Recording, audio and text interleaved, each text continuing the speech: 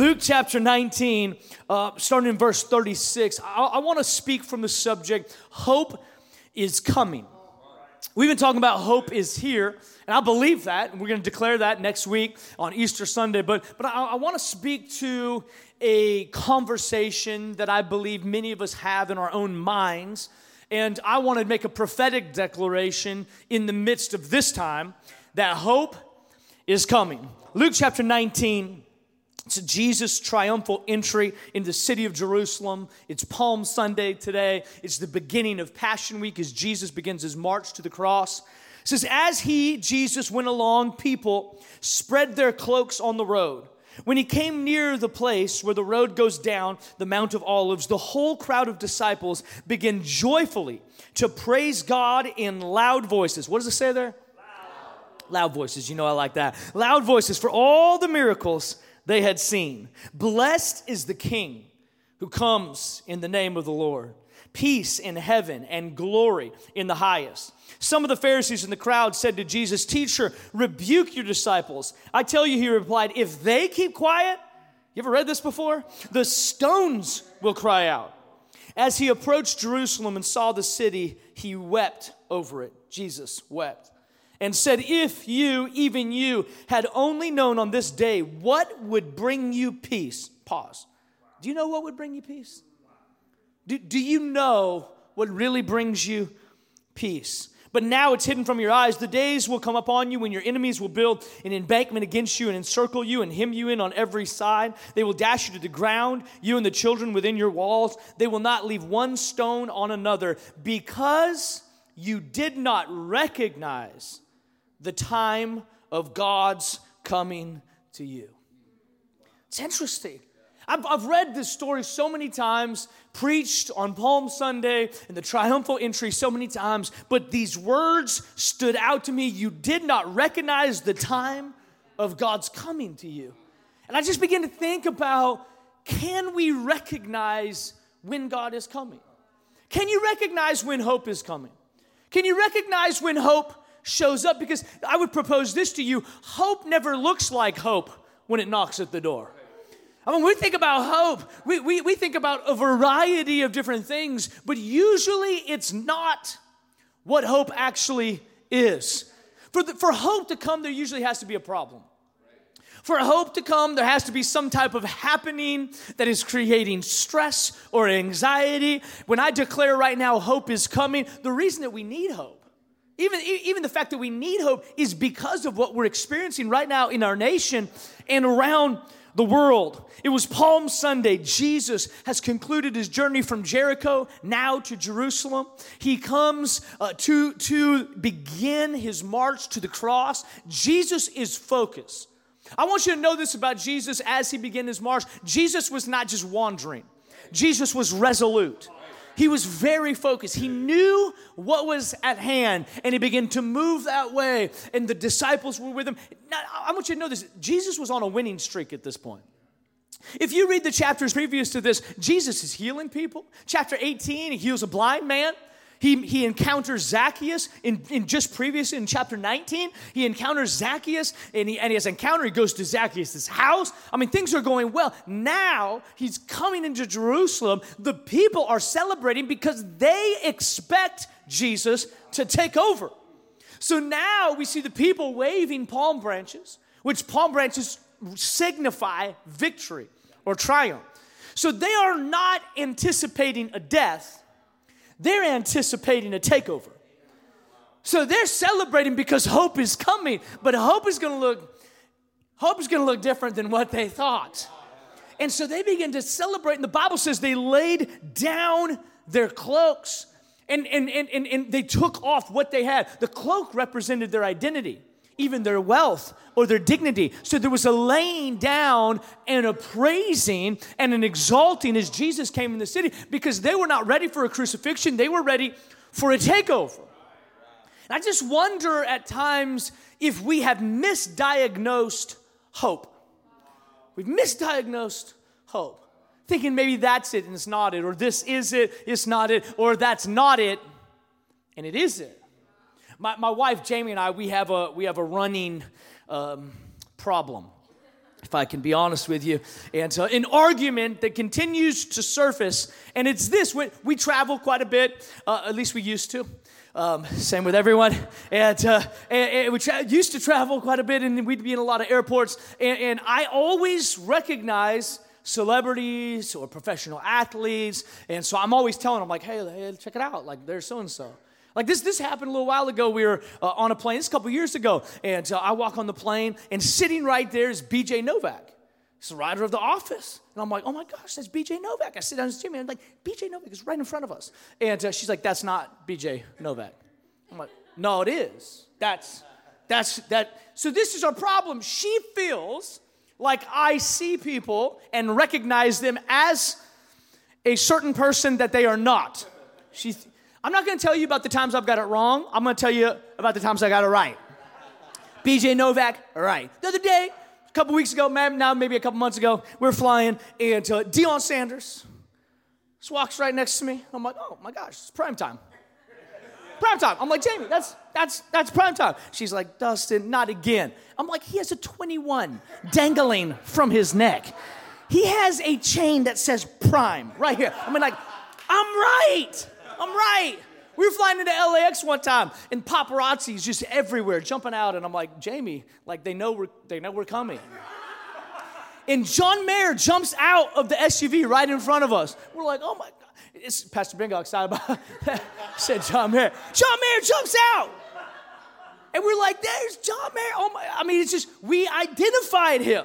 So now there has been some times that I have thought I've seen someone and I've been wrong. And if Jamie were on the screen right now, she'd be telling you about all the times I got it wrong, but she's not. And so I'm going to tell you about all the times I got it right.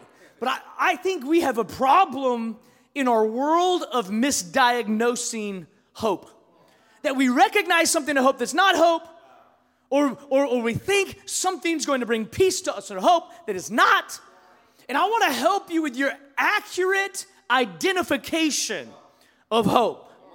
We were traveling for Jamie's birthday, and so we went to Europe. Thank God we made it back from Europe. And we were there, and I'm not the only person in the world with the name Dustin Bates. I wish I was, but I have a problem with the other Dustin Bates because we always battle to see the first one who gets like Instagram handles, social media handles, emails, and so I lost my bag in London. And, I tell you the truth, I forgot my iPad. And so I went to the airport, and they got a little system there where you got to pay to get your lost item back. It's interesting. And so I'm like, okay, so I'm paying, and the lady's just smiling at me at the counter. And I'm like, is it because I have to pay you? Or like, what's happening? And she goes, I've been listening to you. And I'm like, no way, in London, that is incredible. She's like, I love your new song. I'm like, so the other Dustin Bates is the singer. All right, so he's on some TV show, I think, and I think he's from the UK. And she's like, would you mind signing this for me? And then I'm like, herein lies an opportunity. And I'm like, you know what? I'm so glad you've been listening to the music. That came from a deep, deep place. She's like tearing up, and she puts a scrap of paper across, and I sign it. Dustin, I'm telling the truth, I am. Dustin Bates, sign it. Thank you so much. Still made me pay for my iPad, but she got my autograph. Jamie said, "What is going on?" I'm like, "She thinks I'm Dustin Bates." She's like, "What?" I'm like, the other Dustin Bates. I was praying this week, and I felt like so many believers had said, "That's hope." And it's not hope. That's peace. It's not peace. Hoping that is hope. Hoping that is peace. And it's not.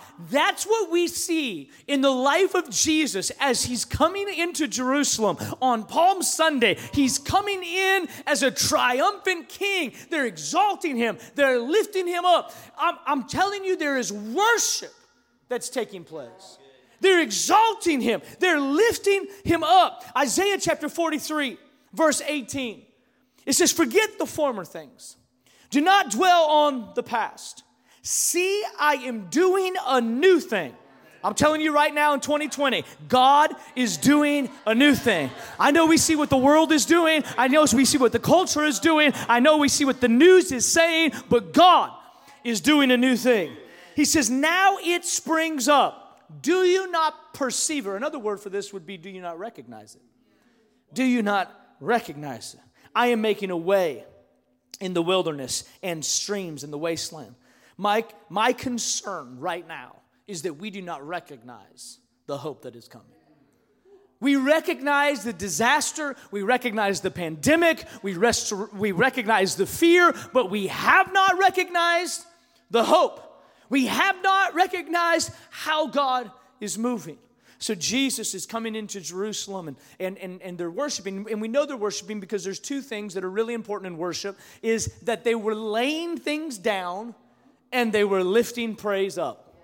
This is the anatomy of worship, is that we would lay something down and we would lift him up. When you come into the presence of God, you should lay down your agenda and you should raise up or lift up, in this instance, lift up your voice. I really believe this. I believe that worship has a sound to it. I don't believe worship is a song. I believe worship is an attitude of the heart that comes out of your mouth, and it might not be a song. The Bible says make a joyful noise. That's my singing. But it's scriptural. Make a joyful noise. I don't care what it sounds like. Make some noise.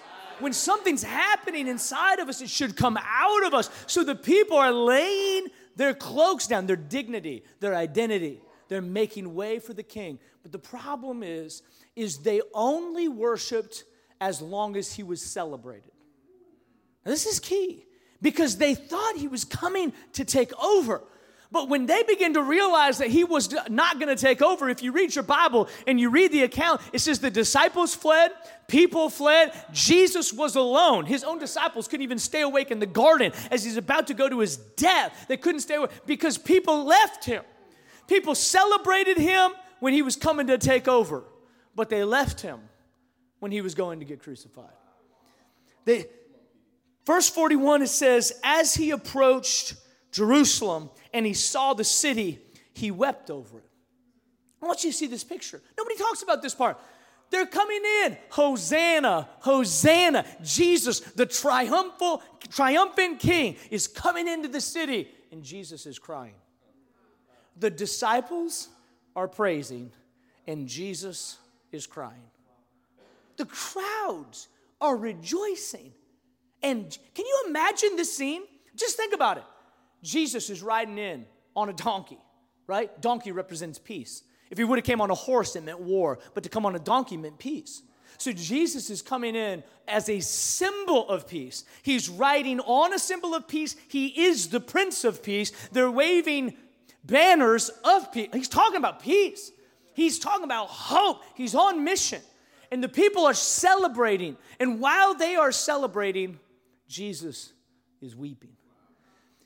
The people were looking back at the miracles he had done. Jesus was looking forward to what was coming. And that's when he begins to lament over Jerusalem and over the people. And he said, oh, you don't know what brings you peace. In fact, this is where the words that we read, it says that they did not recognize him in his coming. They did not recognize him. The people were rejoicing and Jesus was crying. This tells me that Jesus was not affected by the praise of people. He wasn't moved. He was not moved by the compliments of others. And I'll just tell this to us, it's just practical, that if you live for the praise of others, you will die by their criticism. Jesus was coming on purpose and for a purpose. And the praise was great, but Jesus was on mission. He was on his way to a cross. Did you know that the cross was actually the hope? Nobody was thinking that the cross was the hope. They thought that the entrance of Jesus into the city was the hope. But Jesus entering the city wasn't the hope. It was the cross. It was the death. This is all throughout our scripture. You know what? I'm worried about believers because we think the pandemic is a surprise. If you read your Bible, the pandemic is not a surprise. This has been prophesied. Jesus didn't say, hey, man, in the future, this is going to be great, guys. Lean back and enjoy the kingdom of God. It's going to be great. The Bible is full of prophecy that says you're going to have trouble. You're going to have heartache. Hey, watch out for wars, rumors of wars, plagues. Watch out for these things. These are signs that the end is coming. And then they show up and we're like, God, why? Do you even know what's happening? He told us it was coming. He told us this actually would be what would happen. But this is the problem. We don't know how to suffer. We expect ease. We pursue comfort. And we reject any type of suffering. And when Jesus rode into the city, hope was coming. But they only celebrated him while he was what they wanted him to be. What do you do when God comes in a way that you don't like? What do you do when God shows up in a method or in a season that you don't like? Can you recognize hope? Peace is not found when the pandemic leaves. We say this all the time. Peace is not found in the absence of trouble, but in the presence of God. Peace is something you find internally. This is why Jesus was lamenting over Jerusalem, is their peace they thought was in a warrior. Their peace they thought was in a savior that would come and overthrow the Roman government. But the peace, the Prince of Peace did not come to overthrow. The Prince of Peace came to save the world. He came to save the world. Matthew chapter 27, verse 54, Jesus has died. And the soldier, one of the Roman centurions that's there, and he witnessed the death. He says, when the centurion, in verse 54, when the centurion and those with him who were guarding Jesus saw the earthquake and all that had happened, they were terrified. And they exclaimed, surely he was the Son of God. Listen to this. He didn't recognize it before, but after Jesus died, he recognized, oh, this was the Son of God. You know, I think a lot of people are going to wake up in about 6 months and say, oh, God was moving in the season that I thought he was absent. God was actually very present in the time and the season in the pandemic where I thought it was his judgment. We have way too many people labeling what God is doing and how he's moving. And what we really need is believers that will lean in and say a new thing is happening. God, we're going to press in. We're going to perceive. We're going to recognize hope is coming. And it might not look like what I want it to look like. It might not look like what I am used to it looking like. But it doesn't change the fact that it's coming. So I was writing this week and I thought, well, how do you recognize God in trouble?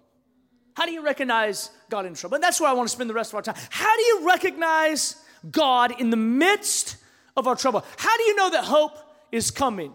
That's very practical, but the first thing that you've got to know is you have to listen to the right voices. Listen to the right voices. There are so many things out there right now, and prophecies and encouragements and judgments. I'm just going to let you know, the only thing we know to be true is the Word of God. I believe in prophets. I believe in the Word of God that comes through people, but what I really need to anchor myself in is what's in the Word of God. And today is no surprise. A pandemic is no surprise. An economy crashing is no surprise, because the economy never was my provider. The government was never my healer. The government was never my safety. God's always been my refuge. He's always been my shield. What God's doing in America is he's shaking us down to make us realize that the hope is not in the things that we thought. We have recognized the wrong thing.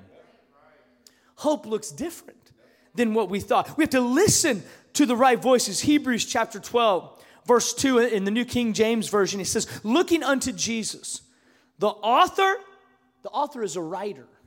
So this tells me that Jesus wrote this story, right? This story has been inscribed or has been written by God. He is the author and he's also the finisher of our faith.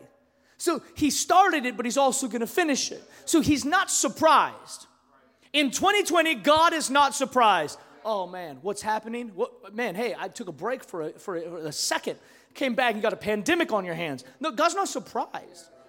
In the midst of it, he's working. In the midst of it, he's moving. It might look different than we think it looks, but he is moving. If he started it, then he will finish it. He's the author. He wrote this story. I know it's a bad chapter, but there's more chapters. There's another chapter after this chapter. We're going to make it. We're going to get through it. We're going to be all right. You're going to be all right. Your family's going to be all right. Your finances are going to be all right. Your health is going to be all right. God wrote this story. He knows the beginning. He knows the end. He knows about the difficult chapters in the middle. He knows. So we have to listen to the right voices. If you spend too much time listening to the wrong voices, you will draw the wrong conclusions. If you listen to the wrong voices, you will identify the wrong thing as hope. If you listen to the wrong voices, you will identify the wrong Savior. I just think a lot of people, that's where we end up, is we cling to something that we want to save us that can't save us. But because the voices we've listened to have drawn us to that thing, now we think that is the Savior, whatever your comfort is, whatever that thing is. We have to listen to the right voices, which says that He's all I need. I fix my eyes on Jesus, the author. He wrote it, and the finisher. He's going to finish. I have to listen to the right voices. I have to leave the timing to God. This is what's difficult, isn't it? But God knows, and He sees. The Bible says His thoughts are not our thoughts. His ways are not our ways. So it is imperative for us, if we're going to find God in trouble, not to put God on a timer. Well, if he doesn't come through by April 20, now May, if he doesn't come through June, no. We have to just recognize that the timing God has is the timing that it needs to be. Did you know Jesus came to Jerusalem at just the right time? He died at just the right time. In fact, Romans declares that at just the right time, while we were still powerless, Christ died for the ungodly. It was perfect timing. Have you ever looked back at God's timing and thought, oh, it was perfect? Look at God's timing. When I look back at my life and my marriage with Jamie, and I think, man, if I would have met her 2 years earlier, I could have ruined a really good thing. I mean, just if you get the right thing in the wrong timing, it makes it the wrong thing. It's good relationship advice. The right thing at the wrong time is the wrong thing. God's timing is perfect. So in order to find God in trouble, I have to trust His timing. And it's interesting to me is that when we look back, we see it and we recognize it. When we look forward, we avoid it. When I look back, I see, oh, God, that was perfect. Whoa, you saved me from that. You saved me from this. God, you're so good. And then we look forward and we're like, where are you? God, why is it taking so long? In 2 years, you're going to look back and be like, look at how amazing your timing is, God. Can I just save us some trouble? Can I save us some stress? God knows what He's doing. So we need to trust Him in the timing. I need to leave the timing to God. And then this is what I really believe is a prophetic challenge to each and every one of us, is I have to lean into what He's doing. Okay, so God, you're doing something. I don't recognize it. I'm going to lean into it. I know you can worship when Jesus is celebrated, but can you worship when He's crucified? Or in other words, I know you can worship when things are going well, but can you worship when things are going bad? I know you can praise Him when things are going your way, but can you praise Him when things are looking terrible? Can you praise Him in the midst of crisis? Can you praise Him in the midst of a pandemic? Can you praise Him in the midst of uncertainty? Can you That's where this is. You see people praising Him when He is what they want Him to be, and leaving Him when He's not. What I love about Jesus is people coming to Him or leaving Him didn't change His mission. He was resolute, eyes focused, fixed. He was going to the cross, and nothing was going to stop Him. But for many of us, I think there lies a challenge that if you leave Him when He's not what you think He should be, you're saying that you trust your knowledge and your intellect over His plan. You're trusting that you know better than what He knows. God knows. God knows what He's doing. We've been praying for revival. We've been praying for the church to be shaken. We've been praying for God to do anything to reach America. And then God allows something like this. And we're like, what are we going to do? God, where are you? I mean, how long has this gone? My goodness. You know what you should do to find God in trouble? Begin to lean into what he's doing. You know what the disciples, and I know it's easy in hindsight, you know what the disciples should have done? Instead of running from Jesus, they should have leaned in. Somebody should have stood next to him when he's sitting on the donkey and everyone's shouting and praising and rejoicing, and they should have put their arm around him, and they should have cried with him. They should have asked the question, Jesus, why are you weeping when others are rejoicing? Why? Have you ever thought about, instead of letting the news be your prophetic indicator of what's happening in the world, leaning into God and saying, God, where are you in the midst of this? Where are you in the midst of this crazy? What are you trying to teach me? What are you trying to do? I'm trying to change your perspective of looking at what's coming and saying, that's not hope. That's not God. God's not it. No, hope is coming. This is a prophetic declaration. Hope is coming. Hope is on its way. It doesn't look like what you want it to look like. It doesn't feel like what you want it to feel like. It feels like uncertainty. It feels like fear. It feels like crisis. And in the midst of it, God, I'm telling you, you're going to look back in 2 years and you're going to say, oh, Pastor, you were so right, because this is how God works. I'm not getting this message from what other people are saying. I'm reading this message. You know what, another way that you can find God in trouble? Look at history. Look at history. How God's shown up. People testify all the time about the goodness of God, how he came through for them. And all of a sudden, we think now in 2020, it's just going to dry up. The goodness of God is over. It's done with. This is the final blow. We're going down. Church is over. I'm going to tell you this. Every time the church has been persecuted, the church has advanced. People are worrying, what are we going to do if we can't ever meet in buildings? What are we going to do if we have to do this like a year? I'll tell you what's going to happen. The kingdom of God is going to go forward. I'll tell you what's going to happen. The men and women of God are going to rise up. Every time the church of Jesus Christ has been persecuted, God has advanced his purpose. Every single time that someone has tried to squelch what God is doing, God raises up the church. God raises up a deliverer. God raises up a movement. Maybe this is exactly what we need for God to begin to move in the midst of crisis and in the midst of trouble, to awaken America and to awaken the world.